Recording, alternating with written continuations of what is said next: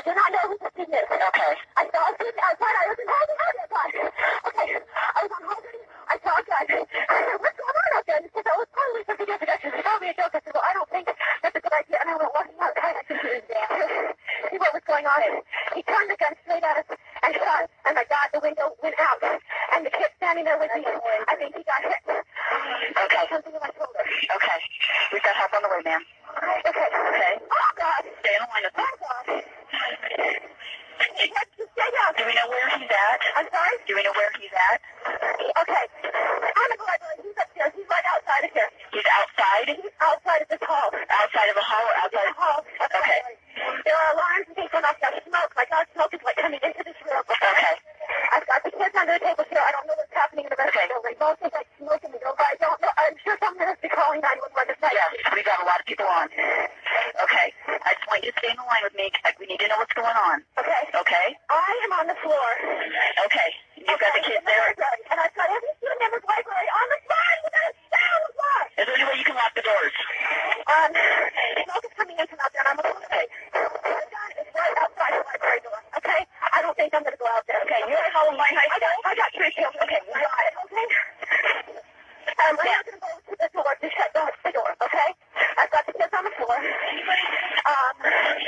I got all the kids in the library on the We have paramedics, we have fire, and we have police on route. Okay, sir? Okay. Okay. Yes. I mean, I don't know. I can't believe he's not out of the bullets. He just keeps shooting and shooting and shooting. Okay. Well, we've got a police officer on scene. I thought it was. Okay, just try and keep the kids in the library calm. Yeah. Is there any way you can block the door so no one can get in? I do not. Okay.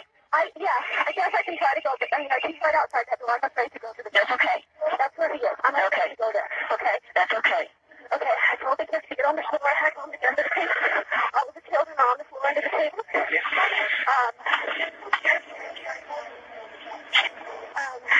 they're all under the table. Okay. And as long as we can just try and keep... No one's saying a word. Okay, as long as we can keep everyone there as calm as we can. My hair's going to be going out there going on right now. Yeah, we've got alarms going off now as well. Yeah, there's alarms. This room is filled with smoke. Okay. Okay. Keep everyone low to the floor. Yeah. Everyone stay on the floor. Stay on the floor. Stay on the table.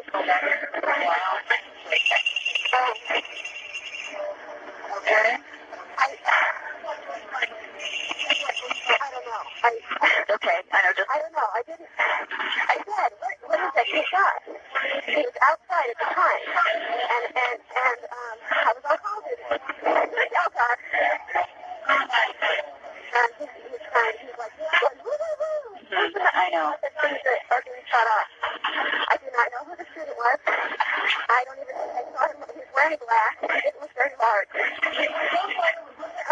Male student. He was out there shooting. It looked like he was pointing out and shooting. And somebody said, what is that? I said, what's going on with this? It's not a cat gun. Probably there's video production. You know, they do these videos. Right. And the kids, I said, well, that's not, a play gun, a real gun. I was going out there to say no. And I went, oh my God, that was really close. That just rattled me. Okay.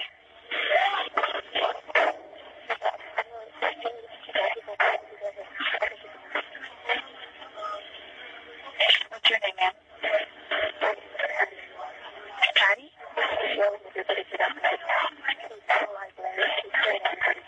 Okay.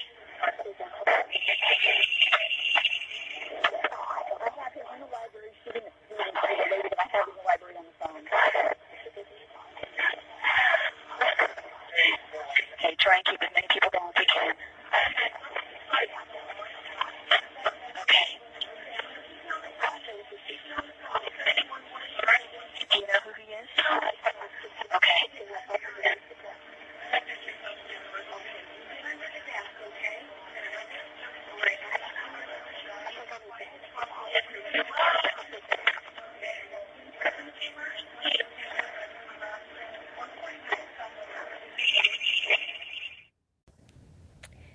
Hey everybody, welcome back to my podcast. This is another episode of Brutal Crime. Today I'm going to be discussing a crime that had sent shockwaves through our nation, and it was the Columbine Massacre. This tragedy has forever been a testament to people's will to survive, as well as their will to keep living after such a tragedy has occurred. And today is 2020. Since then, mass shootings have still occurred.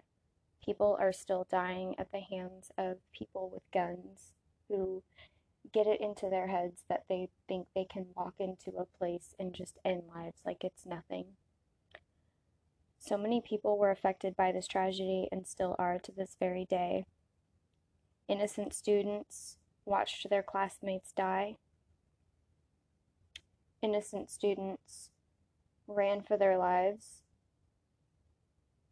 Innocent students were eating lunch, and their entire lives completely changed within a split moment. On April 20th, 1999, at Columbine High School in Columbine, Colorado, United States, Eric Harris and Dylan Klebold murdered 12 students and one teacher. 10 students were killed in the school library, where the pair subsequently committed suicide. 21 additional people were injured, with gunshots, and gunfire was also exchanged with the police. Another 3 people were injured trying to escape the school. At the time, it was the deadliest school shooting in United States history. The crime has inspired several copycats, see Columbine effect, and Columbine has become a byword for mass shootings. In addition to the shootings, the attack involved several homemade bombs. 2 of these were placed in the cafeteria, powerful enough to kill or seriously injure all people within the area, although they failed to detonate.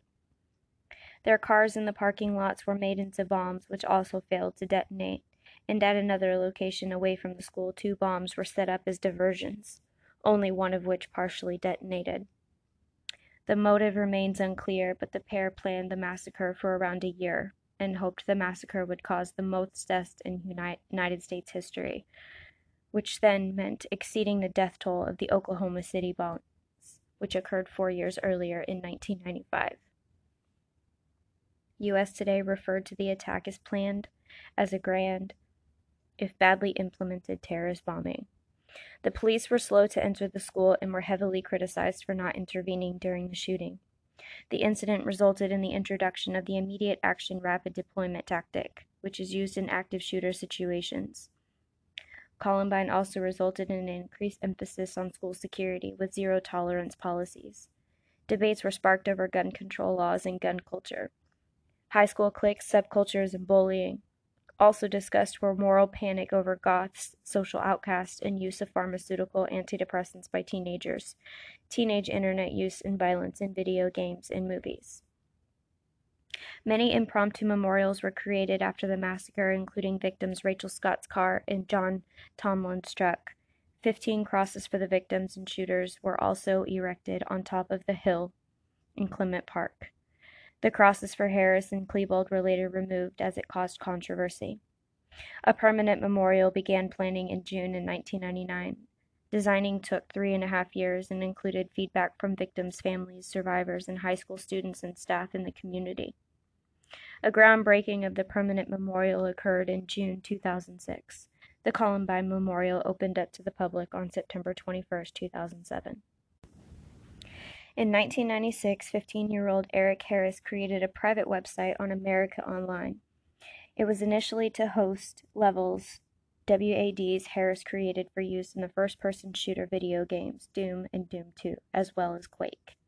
On the site, Harris began a blog which included jokes on his thoughts on his family, friends, and school. It also detailed Harris sneaking out of the house to cause mischief and vandalism, such as lighting fireworks with his friend Dylan Klebold and others. Harris worked at a fireworks stand and had received several fireworks as a result. The mascot of Columbine High School is the Rebels, and they called the sneaking out Rebel missions. Harris and Klebold adopted the nicknames Reb and Vodka, respectively, beginning in early 1997. The blog postings began to show the first signs of Harris's anger against society. By the end of this year, the site contained instructions on how to make explosives. Harris wrote the first true pipe bombs created entirely from scratch by the Rebels, Reb and Vodka. Now our only problem is to find the place that will be ground zero. Harris's site attracted a few visitors and caused no concern until March 1998. Harris ended a blog post detailing murderous fantasies with "all I want to do is kill and injure as many as you can, especially a few people, like Brooks Brown, a classmate of his." Brown claims that Klebold gave him the web address in an effort to warn him of Harris's threats of violence against him. Others suggest that it was in fact discovered by Brooks' brother Aaron Brown in 1997. After Brown's parents viewed the site, they contacted the Jefferson County Sheriff's Office.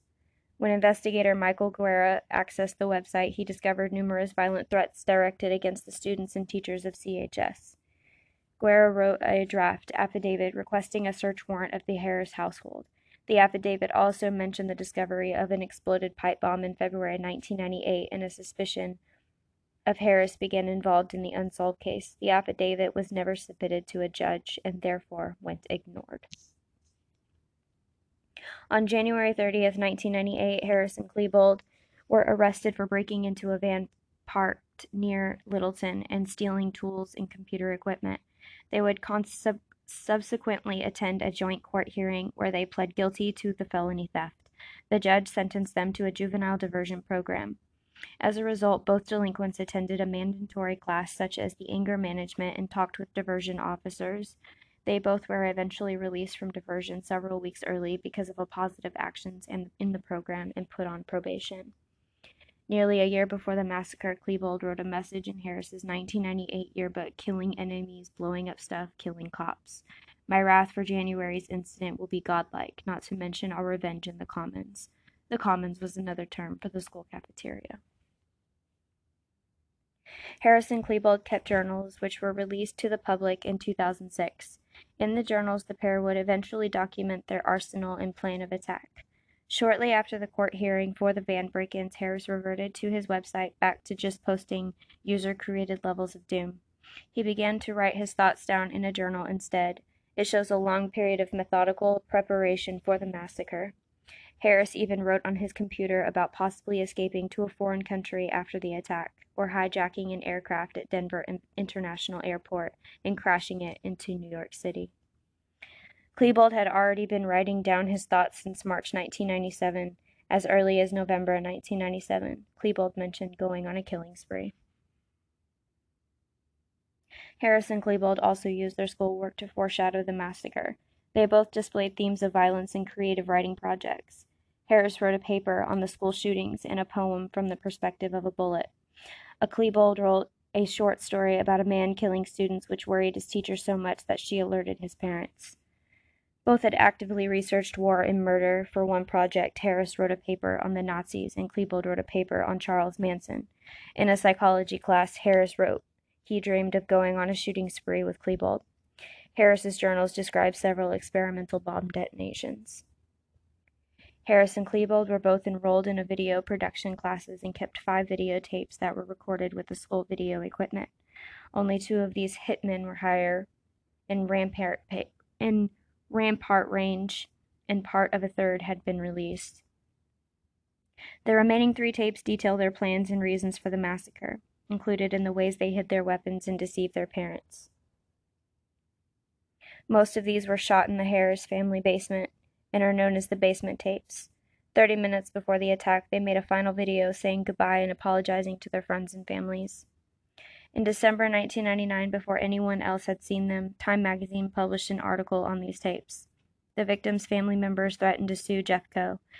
As a result, select victim families and journalists were allowed to see them, and they were kept from the public indefinitely for fear of inspiring future massacres. The tapes had since allegedly been destroyed.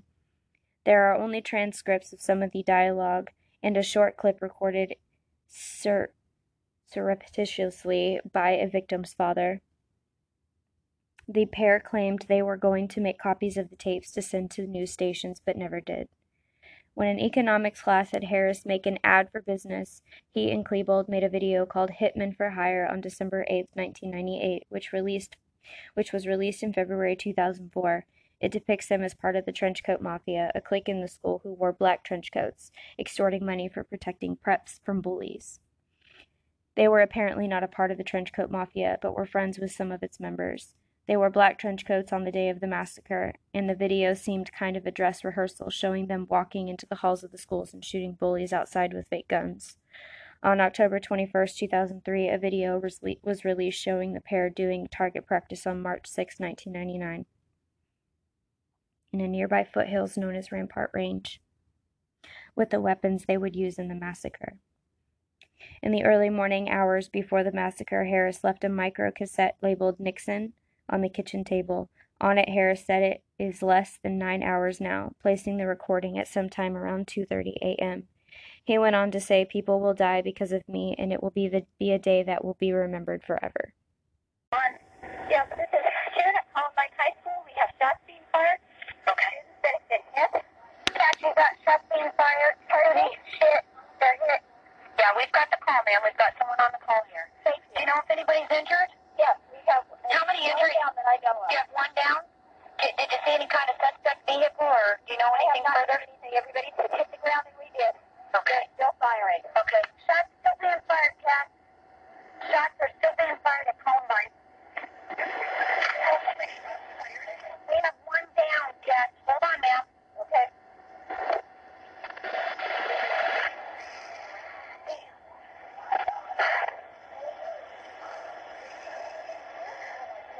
So far they're outside. I know there's one kid that's been shot. And there's still shots going on. Yeah, first fired, one down.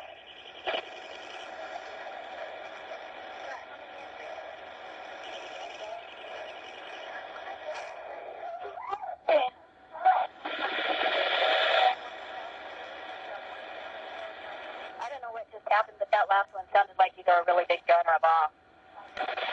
It was a shotgun.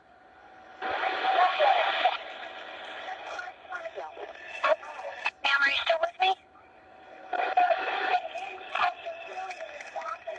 We've got a student out here Okay. that we can get to him, but we're afraid to move him. Okay, do not move him. Okay. Can you get the phone close to him? See where his injuries, the extent of his injuries? I can put you onto another teacher. All right. All right. Ma'am, don't put yourself in danger. This is Sue Carruthers. Hi, Sue? Yeah. Okay, can you get the phone by the student? Are you close to him, or? No, Can you tell where he's been? Where has he been hit? I don't know. There's still shots going on. Okay, all right. I don't want anybody to put themselves in any danger, okay? Here. He's hit near the spine. He's hit. The radius. He's not bleeding profusely. Okay, hit by the spine. We've got another one unconscious. All right, stay with me. I'm going to get the fire department on the line with us, okay? All right. All right. Do we know who's doing the shooting? I can check. Hold on. All right. He's going to check. All right, stay with me. Don't hang up, okay? All right. As you can hear by the recordings, this massacre was terrifying, and how these recordings are still present today, I'm grateful for them, because it not only gives you an inside look to how incredibly devastating this was, but it also shows you how serious the situation was. According to their journals and videos, the pair hoped that after detonating their homemade explosives in the cafeteria at the busiest lunch hour, killing hundreds of students, they would shoot, stab, and toss bombs at survivors fleeing from the cafeteria. Then bombs set in the boys' cars in the parking lot would detonate, killing any remaining students as well as police vehicles, ambulance, fire trucks, or reporters who had come to the school. This did not happen, since the bombs in the cafeteria and cars failed to detonate. Several official sources claim they planned to shoot the fleeing survivors from the parking lot, but moved to the staircase on a hill at the west side of the school when the bombs failed. Other students claim the top of the staircase where the massacre began was their pretend spot to wait for the bombs to go off. On Tuesday morning, April 20th, 1999, Harris and Klebold placed 2 duffel bags in the cafeteria. Each bag contained propane bombs, which were set to detonate at 11:17 a.m. during the A lunch shift. No witness recalled seeing the duffel bags being added to the 400 or so backpacks that were already in the cafeteria. The security staff at CHS did not observe the bags being placed in the cafeteria. A custodian was replacing the school security videotape at around 11:14 a.m., which might have been the time that the duffel bags were dropped off. Some internet sleuths claim the bomb placement can be seen on the surveillance video around 10:58 a.m. Shortly after the massacre, police also investigated whether the bombs were placed during the school after prom party held the prior weekend. Jefferson County Sheriff's Deputy Neil Gardner was assigned to the school as a full-time school resource officer. Gardner usually ate lunch with the students in the cafeteria, but on April 20th, he was eating lunch in his patrol car at the northwest corner of the campus, watching the students in the smoker's pit in the Clement Park, a meadow adjacent to the school. 2 backpacks filled with pipe bombs, aerosol canisters, and small propane bombs were also placed in a field about 3 miles south of CHS and 2 miles south of the fire station, set to detonate at 11:14 a.m. The bombs were intended as a diversion to draw firefighters and emergency personnel away from the school. Only the pipe bombs and one of the aerosol canisters detonated, causing a small fire which was quickly extinguished by the fire department. Bomb technicians immediately examined the bombs and relayed to the police at the school possibly devices with motion activators. Around 11:10 a.m., Harris and Klebold arrived separately at CHS. Harris parked his vehicle in the junior student parking lot, and Klebold parked in the adjoining senior parking. The school cafeteria was their primary bomb target. The cafeteria had a long outside window wall, ground-level doors, and was just north of the senior parking lot. The library was located above the cafeteria in the second story of the window wall. Each car contained bombs timed to detonate at 12:00 p.m. As Harris pulled into the parking lot, he encountered classmates Brooks Brown, whom he had recently patched up a long-standing series of disputes. According to Brown, who was smoking a cigarette, he was surprised to see Harris, whom he earlier noted had been absent from a class test. Brown confronted Harris about missing the test. Harris seemed unconcerned, commenting, "It doesn't matter anymore." Harris went on, "Brooks, I like you now. Get out of here. Go home." Brown, feeling uneasy and already prepared to skip his next class, walked away. Several minutes later, students departing Columbine for lunch break observed Brown heading south down Pierce Street away from the school. Meanwhile, Harris and Klebold armed themselves using straps and webbing to conceal weapons beneath black trench coats, technically dusters. They lugged backpacks and duffel bags that were filled with pipe bombs and ammunition. Harris also had his shotgun in one of the bags. Beneath the trench coats, Harris wore a homemade bandolier and a white t-shirt that read "Natural Selection" in black letters. Klebold wore a black t-shirt that read "Wrath" in red letters. The cafeteria bombs failed to detonate. Had these bombs exploded with full power, they could have killed or severely wounded all of the 488 students in the cafeteria and possibly made the ceiling collapse by destroying the pillars holding it up, dropping the library into the cafeteria. At 11:19 a.m., 17-year-old Rachel Scott and her friend Richard Costello were having a luncheon sitting down on the grass next to the west entrance of the school. Klebold threw a pipe bomb towards the parking lot. The bomb only partially detonated. Thinking that the pipe bomb was no more than a crude senior prank, Costello did not take it seriously. Several students who were inside the school during the incident first thought they were watching a prank. A witness reported hearing "go, go" before Klebold and Harris pulled their guns from beneath their trench coats and began shooting at Costello and Scott. Scott was killed instantly when she was hit 4 times with rounds fired from Harris's carbine. One was shot in the left temple. Costello was shot 8 times in the chest, arm, and abdomen. He fell unconscious to the ground and was left paralyzed below the chest. Harris aimed his carbine down the west staircase in the direction of 3 students, Daniel Rorbo, Sean Graves, and Lance Kirkland. The students were about to walk up the staircase directly below the shooters. Harris fired, killing Rorbo and injuring Graves and killing Kirkland. Dave Sanders, a teacher and coach at the school, was in the cafeteria when he heard gunfire and began warning students.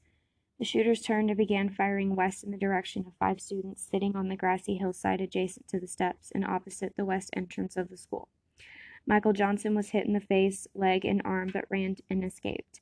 Mark Taylor was shot in the chest, arms, and leg and fell to the ground where he faked his death. The other 3 escaped uninjured.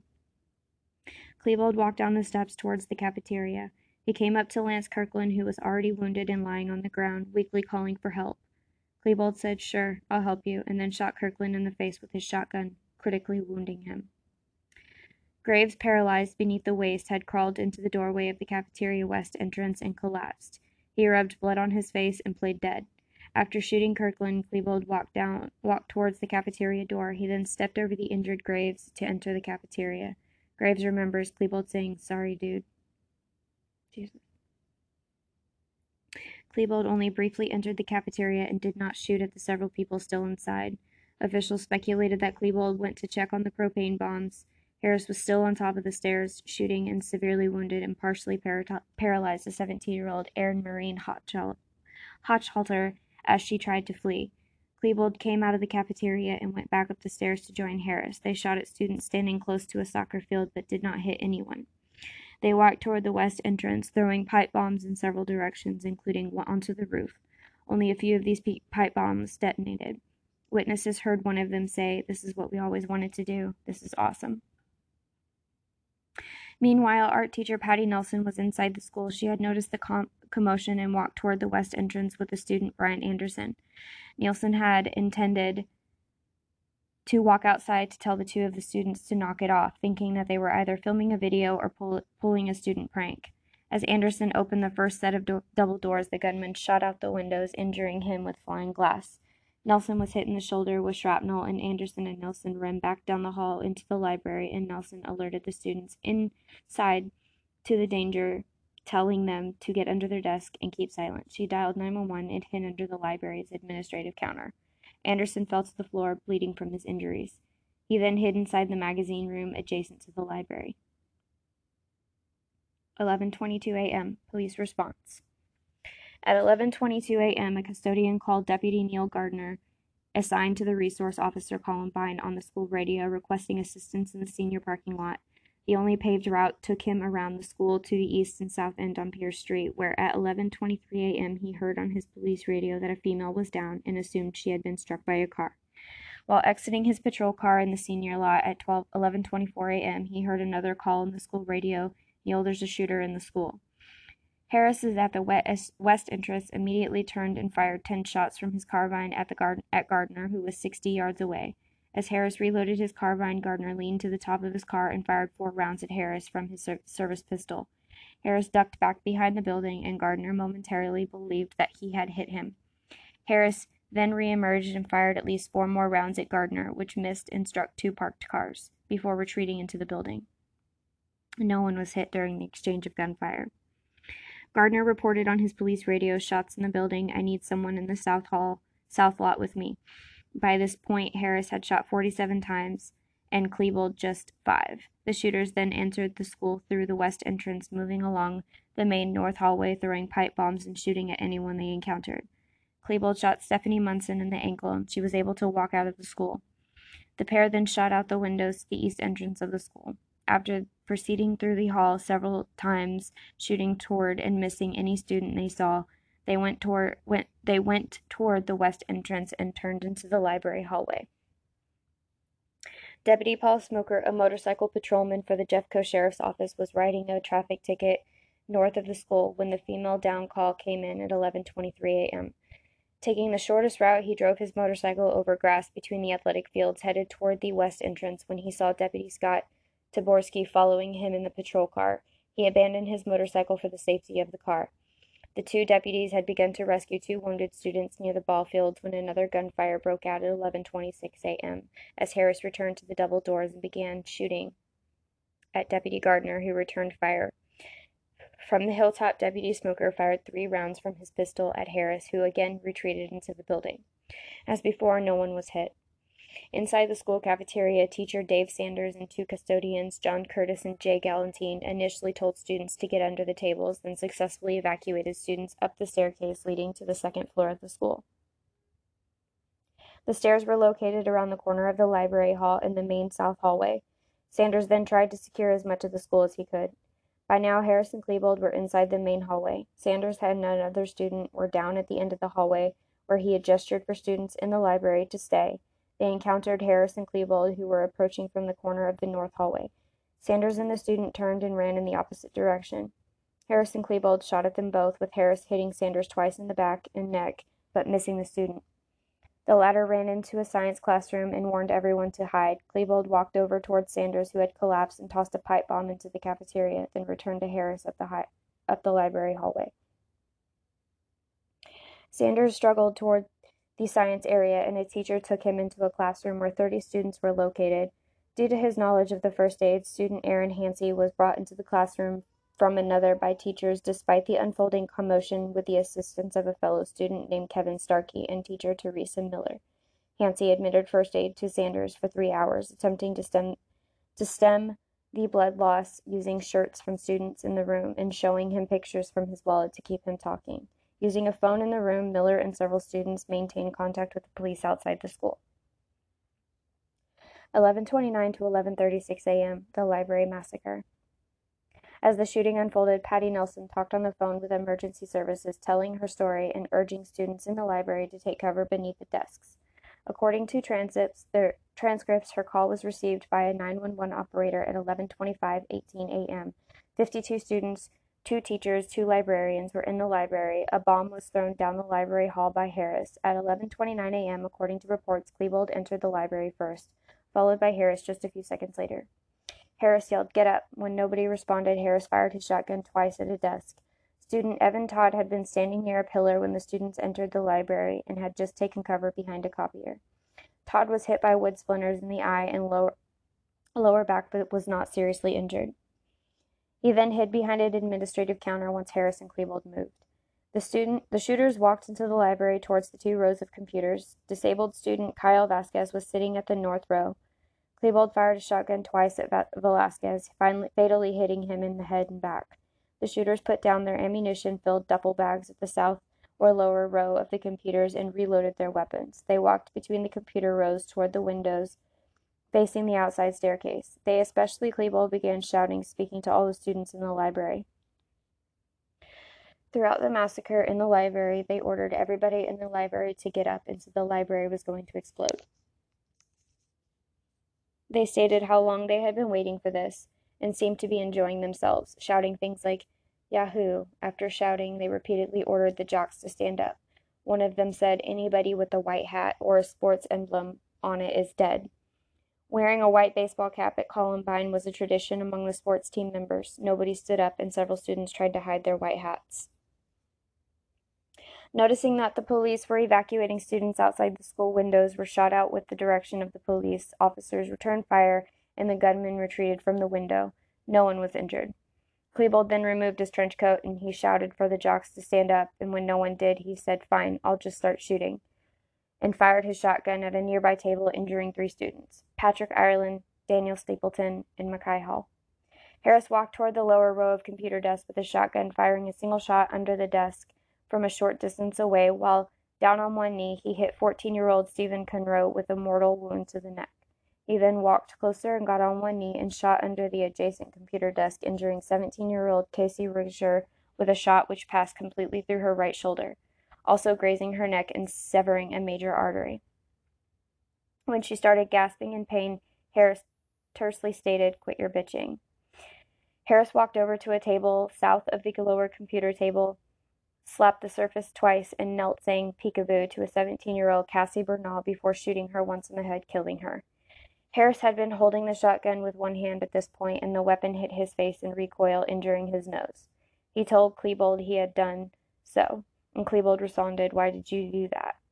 After fatally shooting Bernal, Harris turned toward the next table where Bree Pascal sat next to the table rather than under it. Harris's nose was bleeding. Witnesses later reported that he had blood around his mouth. Harris asked Pascal if she wanted to die, and she responded with a plea for her life. Harris laughed and responded, "Everyone's gonna die." When Klebold said, "Shoot her," Harris responded, "No, we're gonna blow the school up anyway." Klebold noticed Ireland trying to provide aid to Hall, who had suffered a wound to his knee.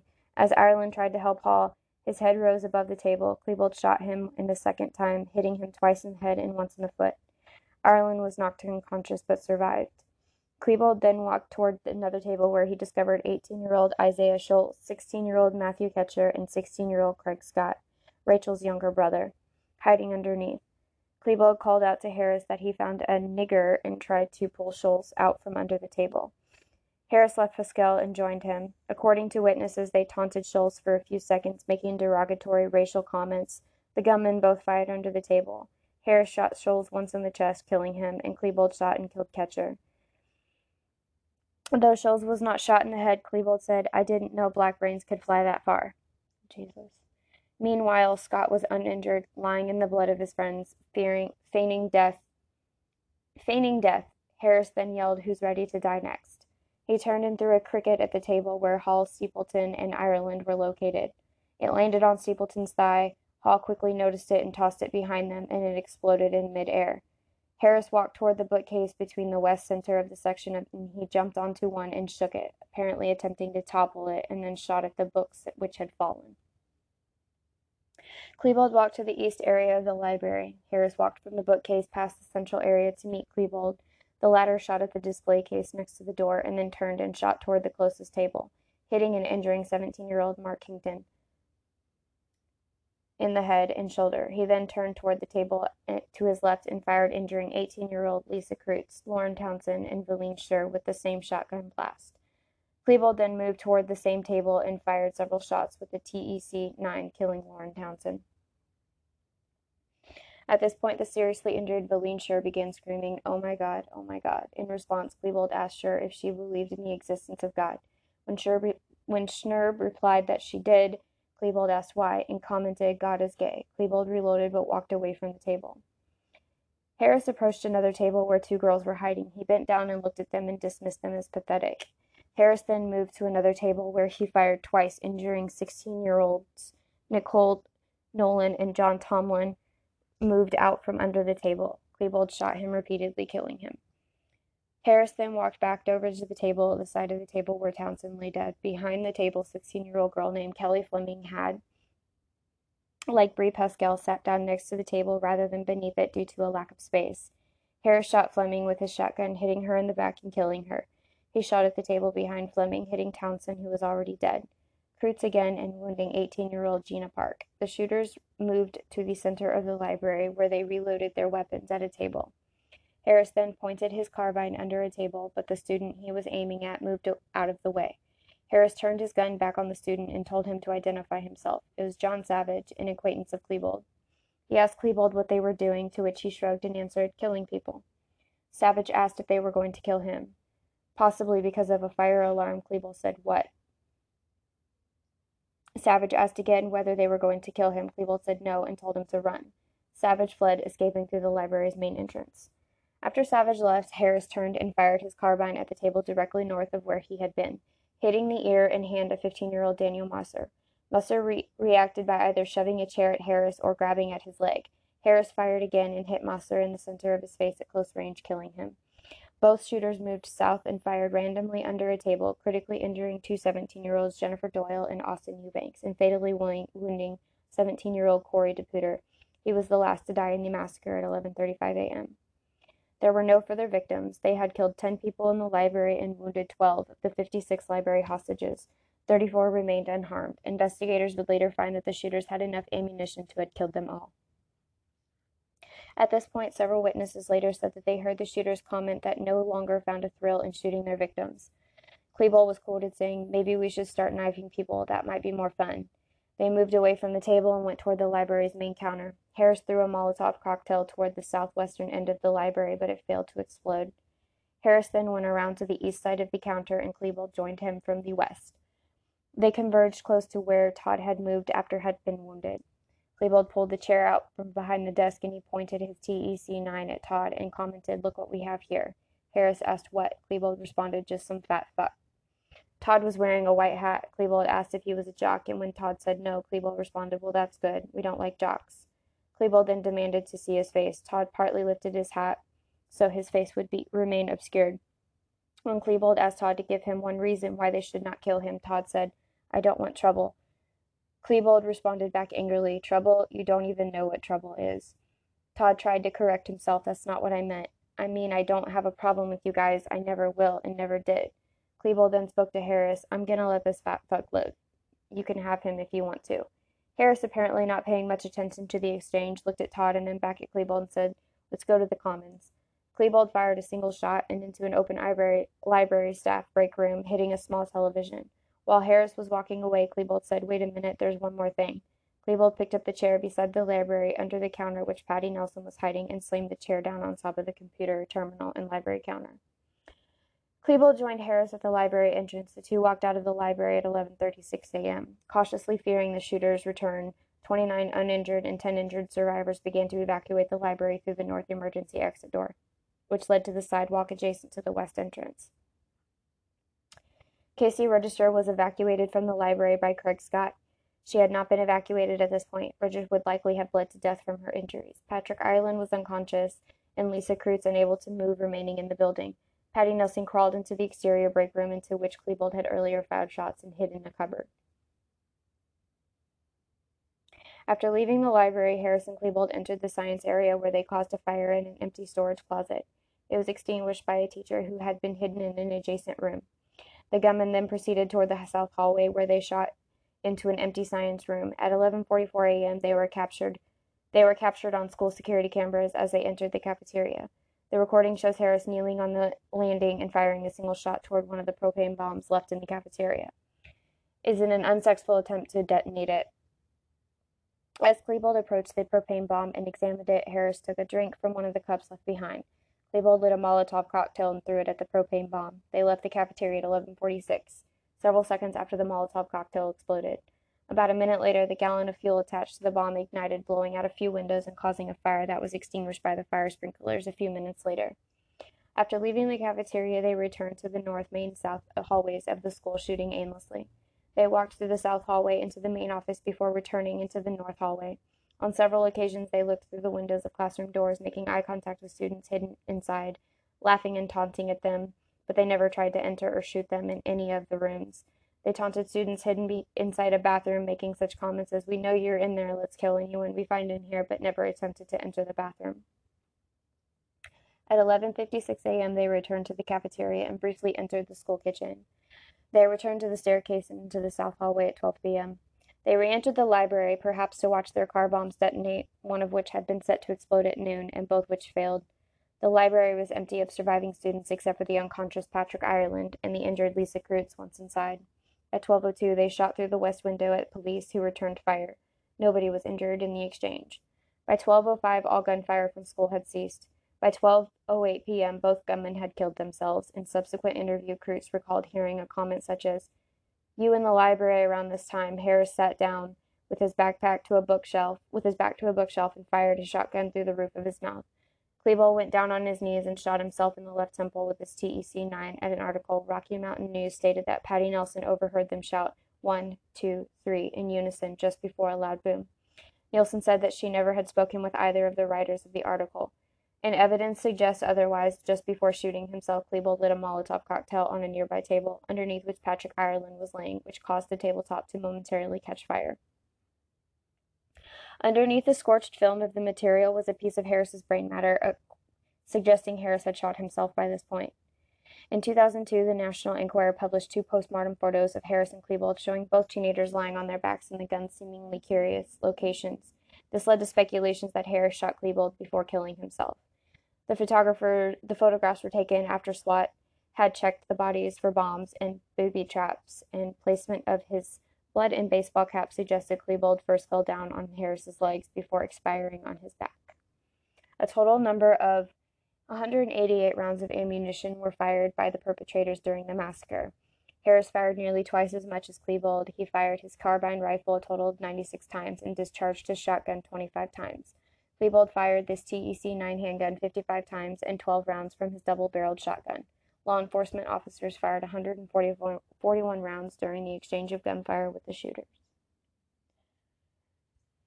So as you can tell, that this massacre was absolutely devastating. A lot of people don't know in full detail of the 100% facts of what happened that day.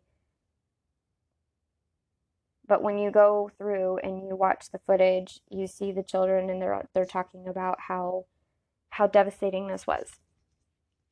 Immediately, the parents of the shooters get the most hate. In my next Columbine segment, I will be talking about the victims as well as the shooters, because a lot of people don't seem to understand that Eric and Dylan had family, and their family were victims. They were deemed as parents of demons, and they didn't, how could they not know what was happening? How could they not understand? Sue Klebold was on a lot of talk shows explaining that she didn't understand what was happening with her son. She exchanged words with him before he left her house, and she had no idea. And she remained in hiding for a while because of how much hate and criticism she got for being the mother of a Columbine shooting. If you have not seen her TED Talks episode, I would watch it. It's truly and utterly heartbreaking. The victims of the Columbine Massacre have sparked so much into people trying to understand why these shootings happen. Is it because of bullies? Is it because of anger? Is it because of medication? A lot of people actually blamed Marilyn Manson for this massacre. They said that his music was one of the main reasons why these students died. There's also a documentary called Bowling for Columbine, and truth be told, it's very unfair to blame anybody in this situation rather than just the shooters themselves. Nobody else was responsible for this except for the two shooters. Regardless of what their reason for doing this is, nobody is to be blamed but them. But there were reasons why they did this. There were reasons that people choose not to focus on. People want somebody to blame. People want to blame the parents. People want to blame rock music. People want to blame certain video games and things like this, when that's not the case at all. My hope in speaking about this crime is to shed light on the fact that when a tragedy like this happens, the media wants to blame guns. The media wants to blame proper gun usage. People want to blame the parents. People want to blame music. People want to blame video games. People want to blame all of these different subjects instead of actually just looking at the victims and what happened to them and trying to find a reason to make sense of this. There is no reason for this period. There is no reason to kill anybody. This is a selfless act that is cast upon innocent victims, and no matter how many times you try to make sense of this, it's never going to make sense. You're never going to stop gun control. You're never going to have gun control. You're never going to stop shootings. Crime is inevitable. It's going to happen regardless if we try to stop it or not. What I want to understand from this is why we have, as a nation, been talking about gun control since this tragedy happened.